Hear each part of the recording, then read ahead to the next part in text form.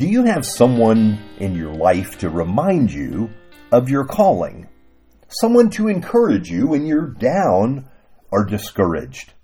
This is Saturday, February 4th. Now, growing up in Miami, my pastor, a man named Bob, took me under his wing.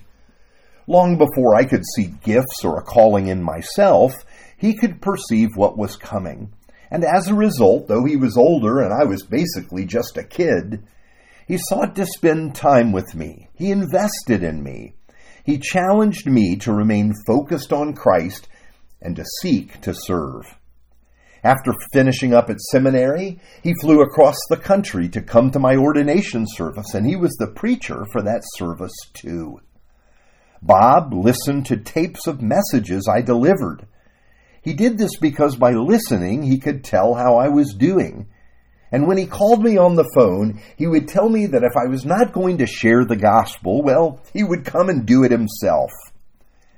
Now here's our text for today, Titus 2:15. These then are the things you should teach, encourage, and rebuke with all authority.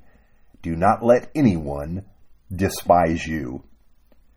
Now when I read these words, it sounds like Paul is ready to wrap up this little letter.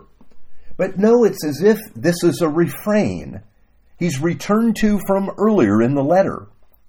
For example, in verse 1 of chapter 2, Paul tells Titus, "You, however, must teach what is appropriate to sound doctrine." This is a similar charge to Titus. Teach the truth. These are the things you're to share with everyone. Leadership for those in ministry involves repeating the truth over and over again. As my mentor would say to me, it's preaching the gospel time and time again. This is the case for all of us as followers of Jesus. We must remain tethered to the truth of the gospel. We must even learn how to preach the gospel to ourselves every day, to remind ourselves that we're loved by God and that Jesus has come and given us life, and that God's grace will be sufficient for the day. But notice what Paul also said. Encourage and rebuke with all authority. Now we might wonder what gives Titus authority as Paul speaks of here. He really has no authority of his own. What does he have but the truth of God? You see, we always need to remember this. We're not better than others or necessarily any wiser. Any authority we have comes from God and His truth. It is not our own. For this reason, we are humble with others, willing to listen. But also, we're not afraid to speak. As Paul said here, to encourage where encouragement is needed, and to rebuke when that is needed as well. Of course, this always must be done in love. But that's the point. If you love someone, it means you may need to challenge them and even rebuke them. Love desires to protect people that are headed toward danger, even if they are willingly heading in that direction.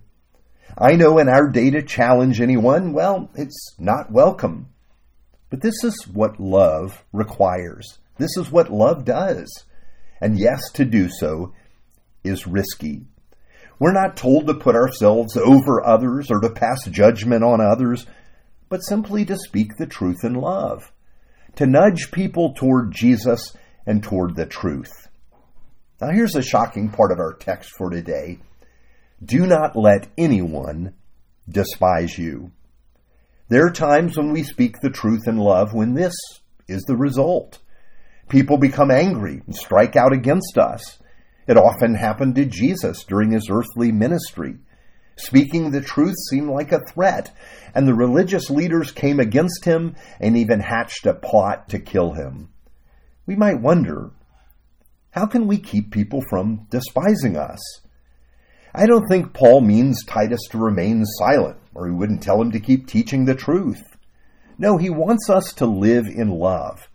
He wants us to love in such a way that people are assured that we are for them, that we are with them. And second, I think this means we allow people to wrestle with God. This means we refuse to do battle with them, but instead we share with them a word of truth and encourage them to work it out with the Lord. I want to return to my mentor, Bob. Are we finding ways to share the grace of God, to extend the gospel to people that are around us? Are we willing to speak the truth at times when it may be hard? Do we see the calling that we have? Because as my pastor Bob would say to me when he called, look, if you're not going to share the gospel, I'll come and do that myself. Let's pray together.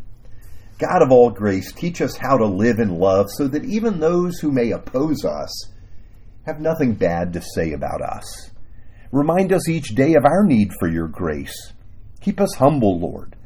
Protect us from self-righteousness and enable us in all things to depend upon Jesus. In his name we pray.